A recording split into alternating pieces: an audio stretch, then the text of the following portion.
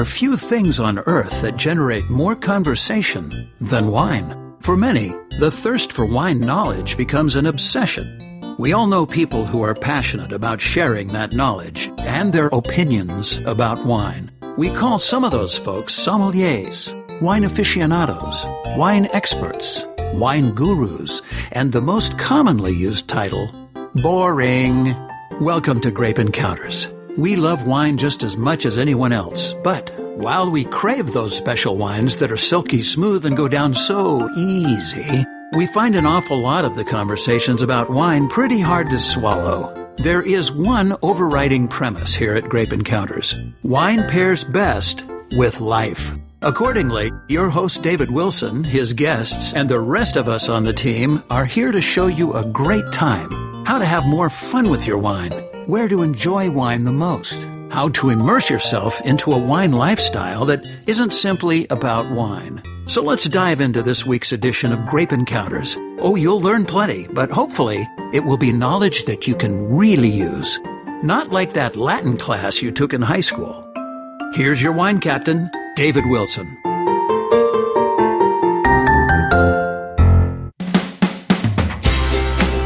And it's time for your weekly Grape Encounter. David Wilson here, your wine captain for this 1 hour voyage.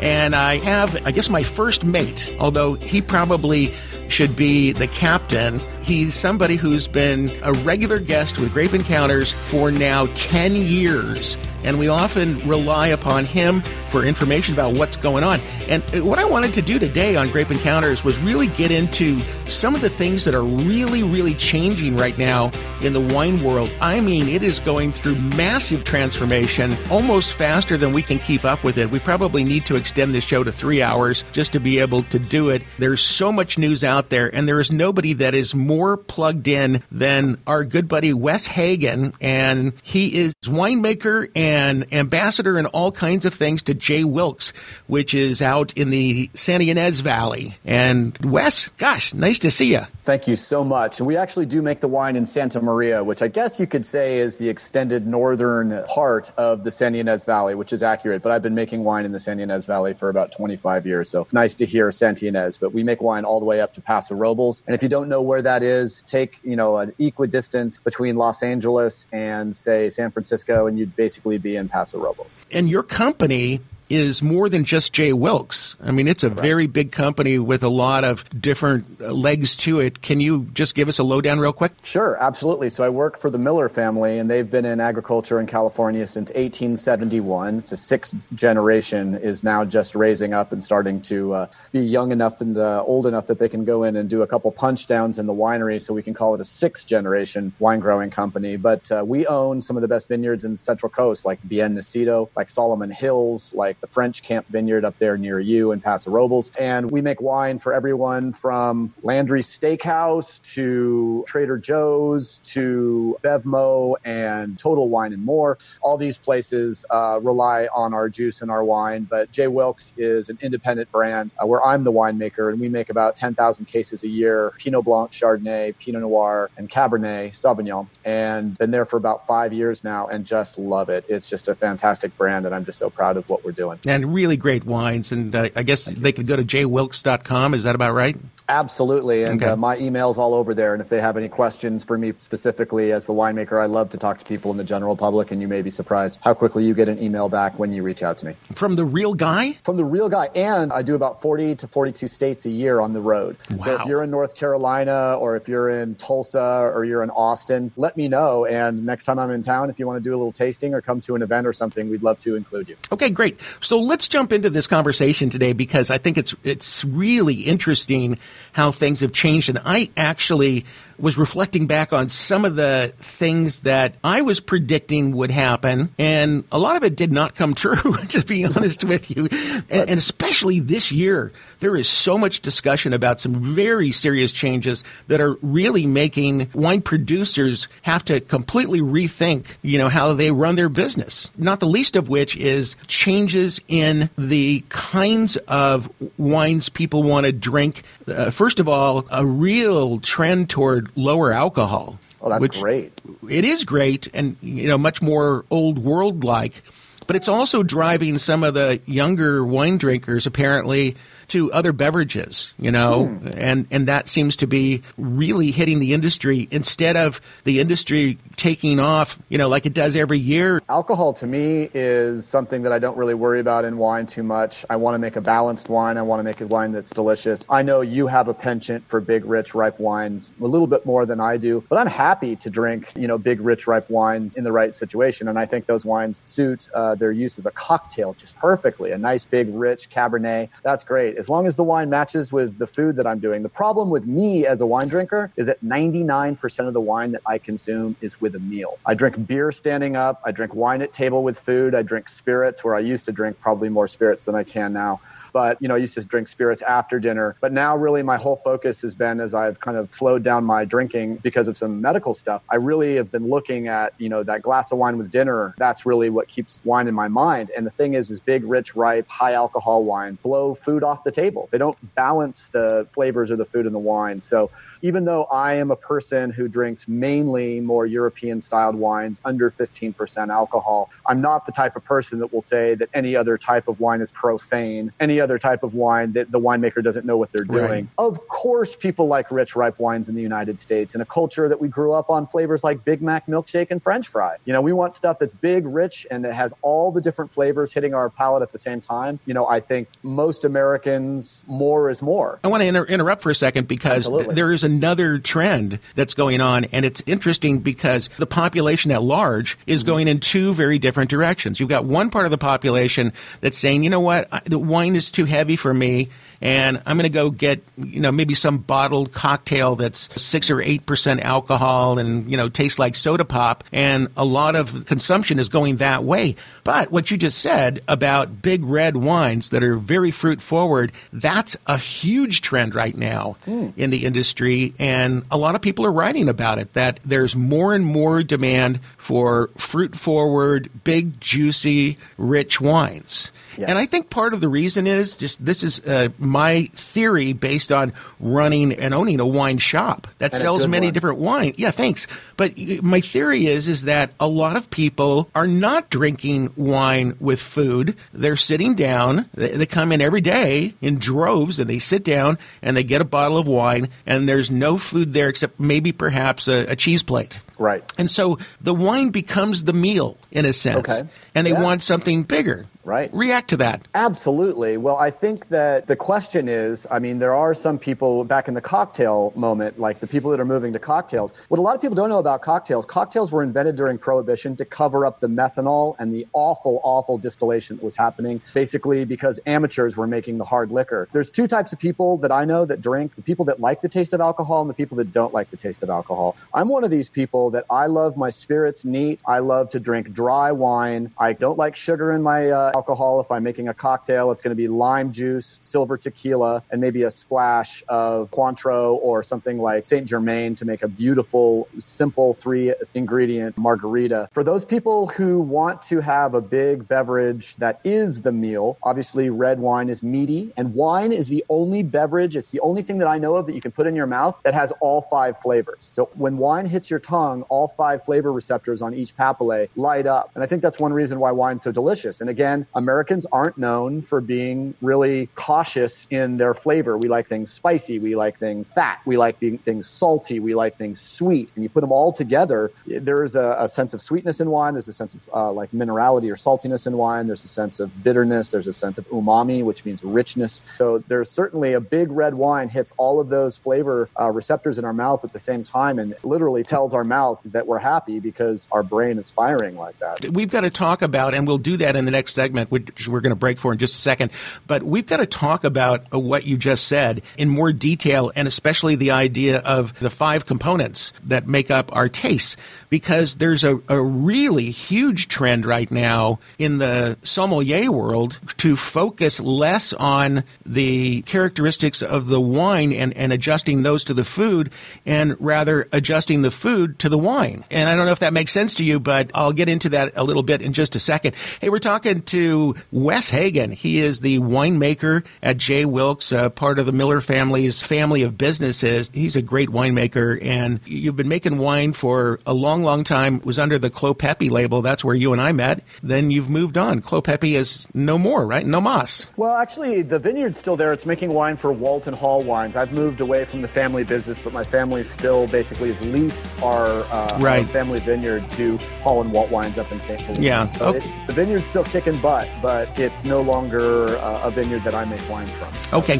Well, listen, let's take a break for a second, and we'll be back with more Grape Encounters, talking about how things are changing radically right now. It's just almost more than we can talk about in an hour, but we'll hit the highlights anyway with Wes Hagen. Be right back. Do you ever wonder what goes on in the Grape Encounters studio while you're listening to the commercial break? Research. Yeah, that's what we do. Research. You can never do too much research.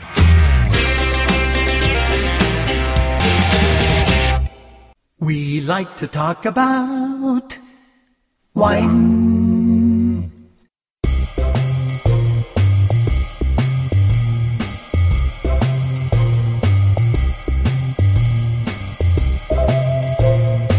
Grape Encounters is brought to you by Total Wine & More, America's largest independent retailer of fine wine. They carry more than 8,000 different wines from every wine-producing region in the world and offer an equally monumental selection of beer and spirits. Here's David. Oh my gosh, there's nothing that gives me more of a thrill than to be able to sit down with Wes Hagen. He's my guru. He is my mentor. He's one of the people that I probably have learned the most about wine from, and he's also the winemaker at J. Wilkes. He has a resume that is so completely unbelievable. I can't even imagine doing as much as he's done in his life. Yep. Welcome back, Wes. Excited to be here. Thanks again for having me on. We've been doing this a long time, huh? We have been doing this a long time, over a decade. I would guess closer to 12 years, but that's just because time flies when we're having fun. By the way, I didn't tell you this, but I reran an interview that we did a while back. I reran it in March because it was so good. So if anybody's interested in that interview, it's really sensational. I think it was around the end of March. You can just go to grapeencounters.com and check it out. So Wes, we're talking about trends, and you were talking about the 5, what do we call those? We call them basic tastes. There's basic taste. It's basically the tongue has sensitivity to basically 5 things: salt, sweet, bitter, sour, and umami. Umami is the taste of monosodium glutamate, or MSG. It's savory. But we like to talk also in wine, we do like to talk about pungent and astringent. So I want to say in wine, there's 7 tastes. Okay, bitter, I'll buy that. Bitter, salty, sour, astringent, sweet, pungent. Okay, I'll buy that. Yep. Okay, but I've read actually a number of articles recently where, and this is a big thing right now, the Somms themselves, many of them are now saying, forget about the tasting notes. Let's stop being so ridiculous about all of that. And let's pay more attention to the food, because while a wine might not be perfect for a meal, just by adding things like salt to your food, you can adjust how the wine and the food complement one another. Absolutely. And I teach all the 4 different wine and food pairing classes at our local community college. So this is something that is absolutely a huge passion of mine, is that wine is the greatest food related beverage, how food and wine go together in our mouths. And I say the same thing to my students. If you're here for me to tell you, how to match food with your wine and how to match your wine with your food, I'm not going to do it. I'm going to open 7 different varietal wines and open 7 different flavors of potato chips and just let you go crazy. Try to find out what makes you happy. Because really? What makes you happy is different. Do you really do that? You open up 7 different flavors of potato chips? Yep, because potato chips, salty, fat, taste good with all wine. And most people will find that Sauvignon Blanc or a sparkling wine like a Champagne or a Cava or a Prosecco are just so beautiful with potato chips, all kinds of potato chips. And then some weird stuff starts coming out,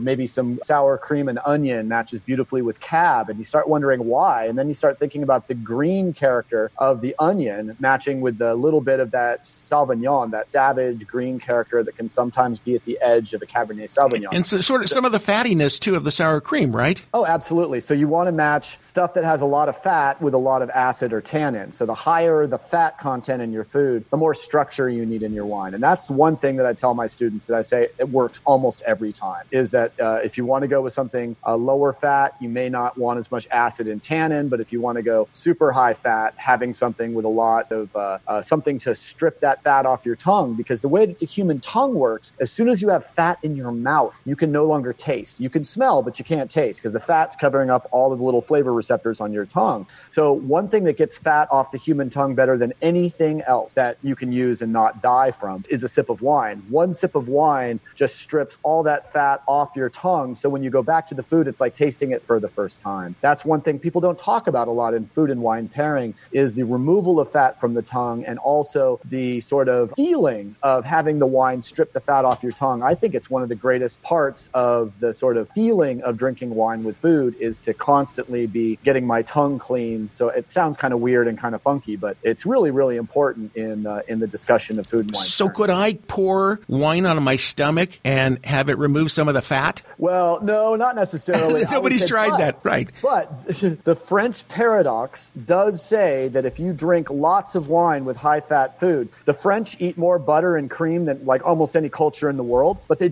have half the heart disease rate that Americans do. So how can they eat more fat and have less heart attacks? And the closest we could come to find out, science has told us it's because they drink a lot of wine. And that wine actually has an impact that keeps the fat that they eat from sticking into their, basically causing a heart attack, because it doesn't basically fill their veins and their arteries as much as if they wouldn't drink wine. That wine helps flush fat out of the human system. It's not working for me, though. Come on. Well, you're either not drinking wine at the right time. I don't want to say you're not drinking enough, but in general, or you don't realize what you would look like if you weren't drinking wine anyways. That's a good point. I could be like the Goodyear blimp if I didn't drink wine. I'm trying to say this as respectfully as possible, but wine, when used responsibly, has an amazing array of medicinal benefits. It helps us live longer. It helps us be happier, reduces stress, and people that drink wine tend to have more kids, so you can extrapolate whatever you want from that.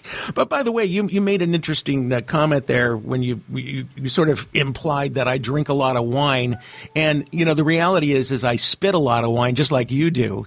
We get to enjoy a lot of wine and experience a lot of it, but one of the great trends right now is not just drinking lower alcohol wines, but drinking alcohol in moderation. Americans are drinking less alcohol right now. Now, some people are trying to say that it's because of the legalization of cannabis, and people are sort of, getting that whatever relaxation from other things. I don't really want to go there because I'm really angry about the link that is being established between cannabis and wine and all of these cannabis-infused wines. It's just, to me, let's keep these as separate products. That's just my personal opinion. You may have a different one. But generally, Americans are drinking less. So it's not just lower alcohol, it's that they're drinking less. And I've noticed that, by the way, in the wine bar. We've had the bar for 5 years.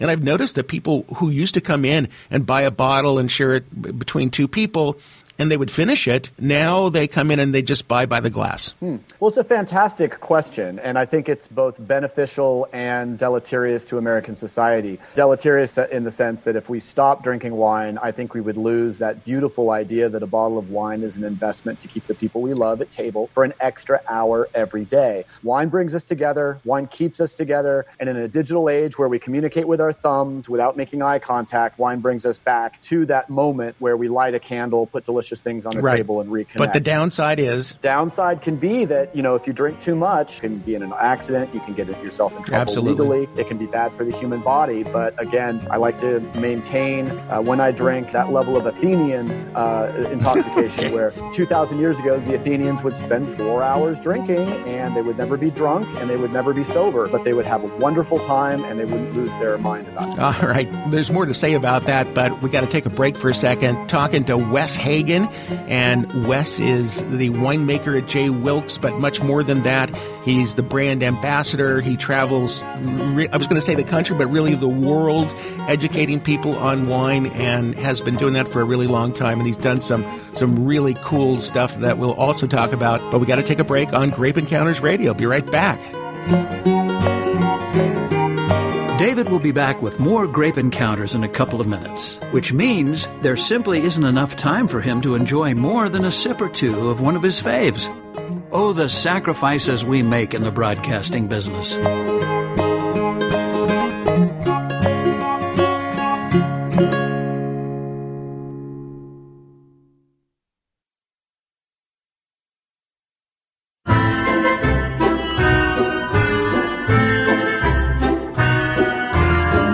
Welcome back to Grape Encounters, where we believe there's no way to fake a great wine, and where we never fake our disdain for the really bad ones.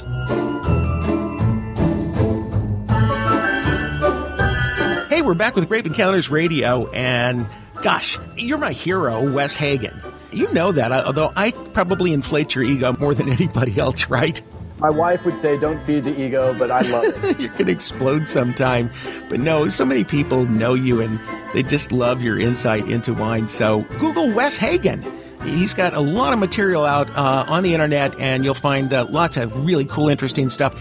We're talking about wine trends today, and I've been looking at a lot of material that's been published, kind of keeping a hand on the pulse of the American wine industry. I'm going to really focus on that for the most part. Though this next trend, I'm going to talk about a wine that's not American necessarily, but is getting its comeuppance, and that's Riesling. Oh, well, we've been talking that Riesling is going to go off for 25 years. I mean, you talk to like Master Somms and guys who really love wine. There's no doubt that in the geeky world, Riesling probably gets more love than any other grape. It's funny because it's at the sort of the beginner end, it's delicious and accessible because it's sometimes a little bit sweet.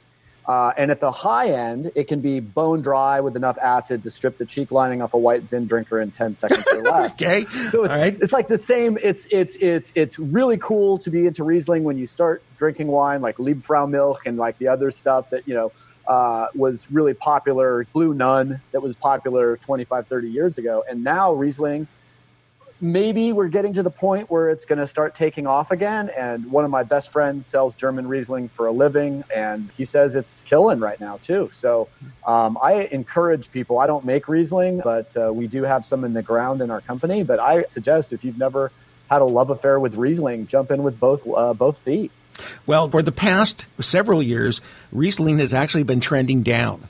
But now all of a sudden, it's starting to really take off. And I think it's an interesting wine because it may be the most versatile wine on the planet. I mean, exactly what you were saying. It can be super sweet or it can be bone dry. And an interesting thing is that when people are thinking about drinking Riesling, they have preconceptions about what a Riesling is. Okay. And so a lot of people think a Riesling is a sweet wine. Thinking about Chateau Ste. Michelle out of Washington sells a ton of Riesling that they make up there. It's very delicious. It's a nice alternative for somebody who is drinking White Zinfandel. But I love that wine, by the way, from Chateau Ste. Michelle. I forget what they call it. I think they call it white Riesling, if I'm not mistaken. Okay. But on the other end of the spectrum is the really dry Rieslings. Yes. And if somebody's only experience with Riesling was sweet or dry, if you offer them a glass, they may protest. Really, no, I don't want anything that's sweet. Well, it's not sweet, it's dry. Right. Well, no, every Riesling I've had is sweet. Well, yeah, that's because you buy it in the grocery store. Sure. And this is a big deal right now in Germany, Austria, Switzerland, the places, Alsace, is they're trying to come together and understand. I think the Germans have done the best job is to put a little bar on the wine that shows how sweet it is. Because if you don't know what Trocken, Halbtrocken, Beerenauslese, all the different Trocken, Beerenauslese, like all these words for the sweetness level of the wine or the ripeness level of the wine, you are completely lost, and it's a total shoot whether or not you're going to end up getting the wine you love. But my favorite Riesling story is I had a great German friend who used to come over and bring some of his Riesling from the Pfalz, which is a beautiful Riesling growing area in Germany. And so we had drank a couple of bottles of wine over 3 or 4 hours, spending way too much money on sushi.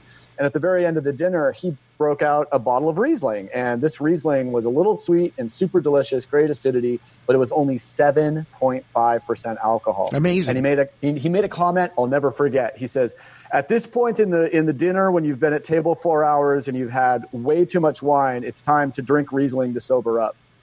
And I thought it was the funniest. Okay. It was the funniest thing I've ever heard. That at the end of this meal, after drinking a bottle of wine each, we actually drank a bottle of Riesling over another hour and a half to make sure that we were safe to get out of there and drive home safely. Which seems ridiculous until you understand that we were both alcohol professionals and we were drinking, wine with less alcohol than the regular beer we drank. So I just always thought that it was kind of funny. Riesling probably is the greatest session wine in the world. If you want to drink a lot of wine over a very long period of time, it's going to be, for me, Riesling or bubbles, Prosecco. So, and what's really interesting, too, is that the higher-end German estate Rieslings have become very affordable, and they're going to be more affordable, and that's because of the strong dollar and the fact that they have a massive production there right now. So it's driving the prices down, so the really good Rieslings out there, they're going to be more in line price-wise with what was the cheap stuff that was on the shelves. So ask the right questions and be sure if you're going to buy Riesling, and I do encourage people to go out and try the Rieslings that are available today at great prices, but make sure that you ask somebody in the store, the wine shop, the package shop, the grocery store, whatever, ask them first what the flavor profile of that Riesling is, how sweet it is, and so on. So I like to say, too, if you want some words to ask that question, is this wine dry? No sugar, no residual sugar. Is it off dry, which is a little bit sweet but should be balanced with acidity? Or is it sweet, or is it sticky sweet? So sticky sweet. Trocken Bier and Auslese. Yeah. I like to say sticky. I call dessert wine stickies, and I think it's a beautiful Australian it is. Sort of affectation. And I love sticky wines as long as they have the acid to pay the bills. Beautiful acid, beautiful sugar. They match delicious. It's almost like a meal in my mouth. Yeah, but get out there and try some Riesling. It's delicious wine. You know what I love about you, Wes, is that you would seem to be the kind of guy that wouldn't enjoy sweet wines all that much, or at least semi-sweet wines, but you really do. And you've talked before about taking in a Beringer White Zinfandel to pair with sushi. Now, I wouldn't bring in a bottle of White Zinfandel. Oh, you buy it there. Okay, all right. But if I was having a spicy tuna roll at my local little sushi joint and they had a nice White Zin, it's a gorgeous match. And again, my job is not to be fancy. My job is to get people excited about wine. And what have we done in the United States better than any other culture in the world? We have scared people away from wine by making it seem complicated, by making it seem expensive, by making it seem so fancy that they can't hang. There's no wrong way to drink wine. Have fun with it. Have fun with it. Get some people together, put a bottle of wine on the table, or get 3 bottles of wine, put them in bags, taste them blind, see what you can learn. Wine can be as fun as almost anything on the planet Earth. And if you go through this life without understanding what beautiful, beautiful things that wine can bring to your table, I don't think you've really lived. Okay, well, you know what? There's an article, by the way, that people should read. They can probably Google it. It's in the Robb Report, and it just came out by Ian Cobble, who is the star of the movie Somms. And I think you read that article because I saw you comment. But I know Ian well. I used to work with Ian quite extensively. Anyway, the article is really about bringing wine down to earth, and it's worth reading. It's a really good read. All right, back to trends. We got to rush through some things, but there are a couple of other wines that I want to talk about that are really getting traction. And first of all, the rosés are just continue to dominate the market right now. And there is a huge glut of rosé on the market, which is driving prices down.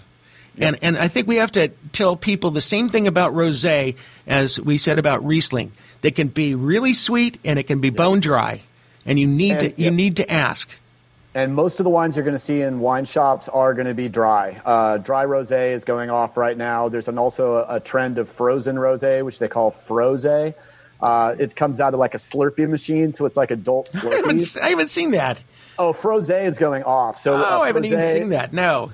How fun is that? I mean, that's kind of thing we need to do with wine is to make it fun. And I know this is the speed round, but I love rosé. You want to try the best dry rosé in the world, try to find a wine from France, from Provence, called Tavel. T is in Tom, A-V-E-L, Tavel. It is absolutely the best. They had some, you can find it at Total Wine, like a $12 Tavel. One of the most delicious rosés you'll ever taste. Okay, I will try that. And by the way, the rosés coming in from Argentina, Portugal, Australia, even are making them. Of course, France. They're great bargains right now. They're just so inexpensive. It's even hard for American winemakers to compete with that because we can't sell rosé as cheaply as the imports. Anyway, we got to go for a second. We'll be right back with more Grape Encounters. My special guest, Wes Hagen. I should start paying you, I guess, Wes, because you've been on so many times. When I come up there. Well, that is true. Okay, we'll be back with more Grape Encounters right after this. Sometimes drinking wine makes you just want to curl up in a comfy chair and dream about puppy dogs, faraway places, and other happy thoughts. Or you can just enjoy that cuvée in your glass and lose yourself in the conversation on Grape Encounters Radio.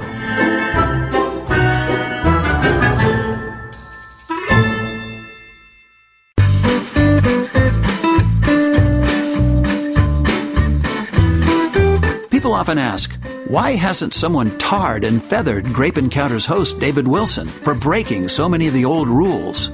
Simple. No one likes the old rules. And we're back with Grape Encounters Radio, and my bud, Wes Hagen, is on. You can find Wes's name attached to the wines of J. Wilkes, which he proudly is the winemaker of, and so much more. You know what? Google Wes Hagen, Hagen. Welcome back, Wes. Well, happy to be here. Hey, listen, I want to mention something. This show is, by the way, sponsored today by Peak Ranch. And Peak Ranch is right out where you used to be, near Clopepe. And the craziest thing, the owner of Peak Ranch is probably my best friend, my oldest friend, because he and I went to first grade together. His name's John Wagner. He and his wife, Jillian, they bought the property, or part of the property that Richard Sanford owned, which is legendary, including the old little tasting room that's in the movie Sideways. And I just wanted to mention that Peak Ranch, the winery itself, is finally open, and it is a beauty. I saw it before it was finished, and I'm going to go down there in the next couple of weeks and check it out, but it is a beautiful property, and you should go see it because they just opened it this last week. And that tasting room has more soul than just about any place in Santa Barbara County, if not the Central Coast. When you're going to go down, let me know, and if I can break away, I'll come with you. Okay, sounds good. Okay, so we're talking trends. Oh, by the way, if you're interested in the wines of Peak Ranch, which are raking in huge scores, go to peakranch.com. That's Peake ranch.com. All right, gotta move on. There's a wine that is very interesting that is starting to show up more and more. I've got a friend who is making it very successfully, and it's orange wines. Yeah. And no, it's not wine made out of oranges. You're looking at me funny, like, do you hate orange wine? No. Orange wine, especially from like Radicon. I mean, this is some of the greatest wine in the world that's made in the Alto Adige in Italy. It is white wine that is made like a red wine. It is left on the skins. The traditional way of doing it is to crush white grapes and put them in a big amphora that's in the ground, so the ground offers some temperature moderation, and you let the wine ferment on the skins instead of getting the skins out of there by pressing them off.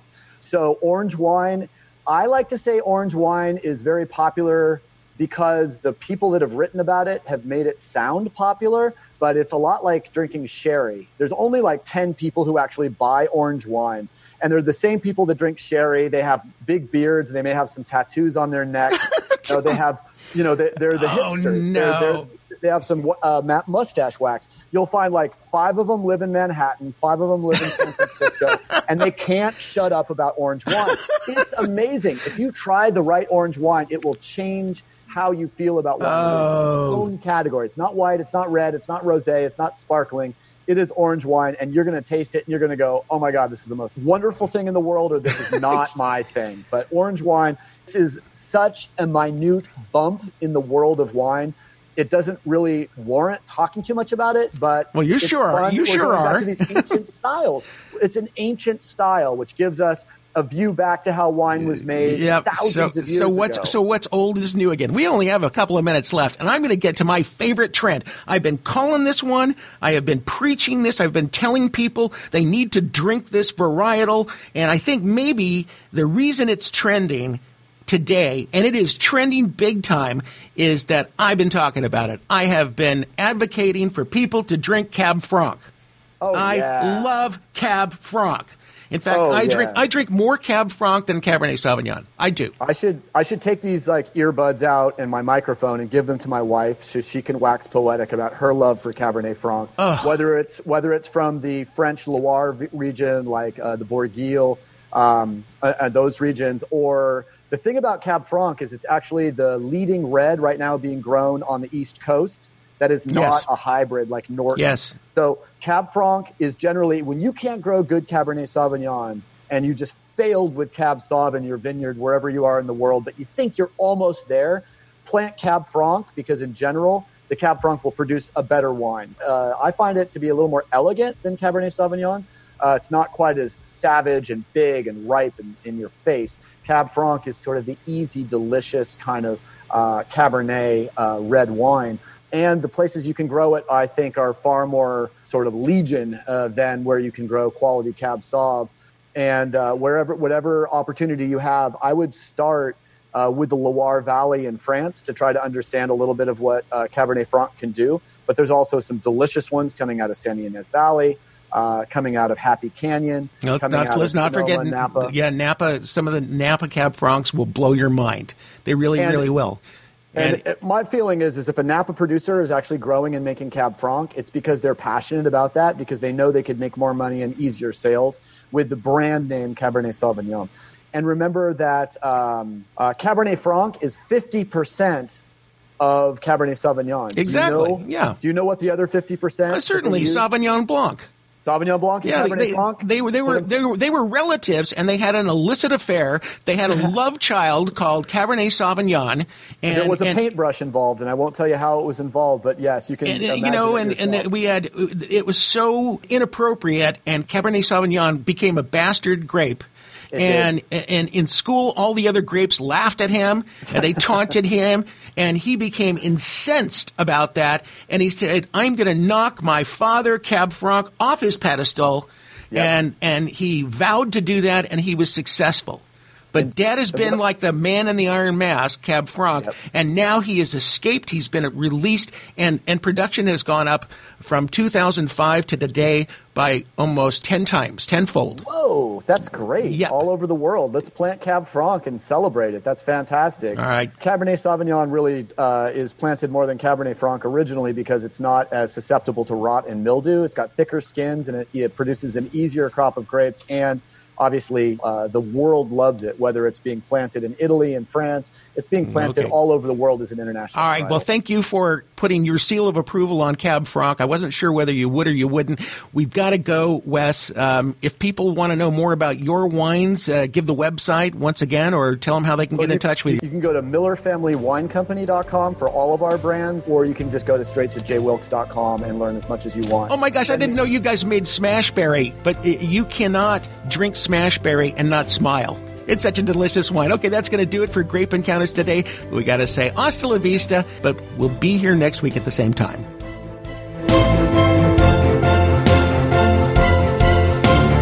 Well, this episode of Grape Encounters is in the bag.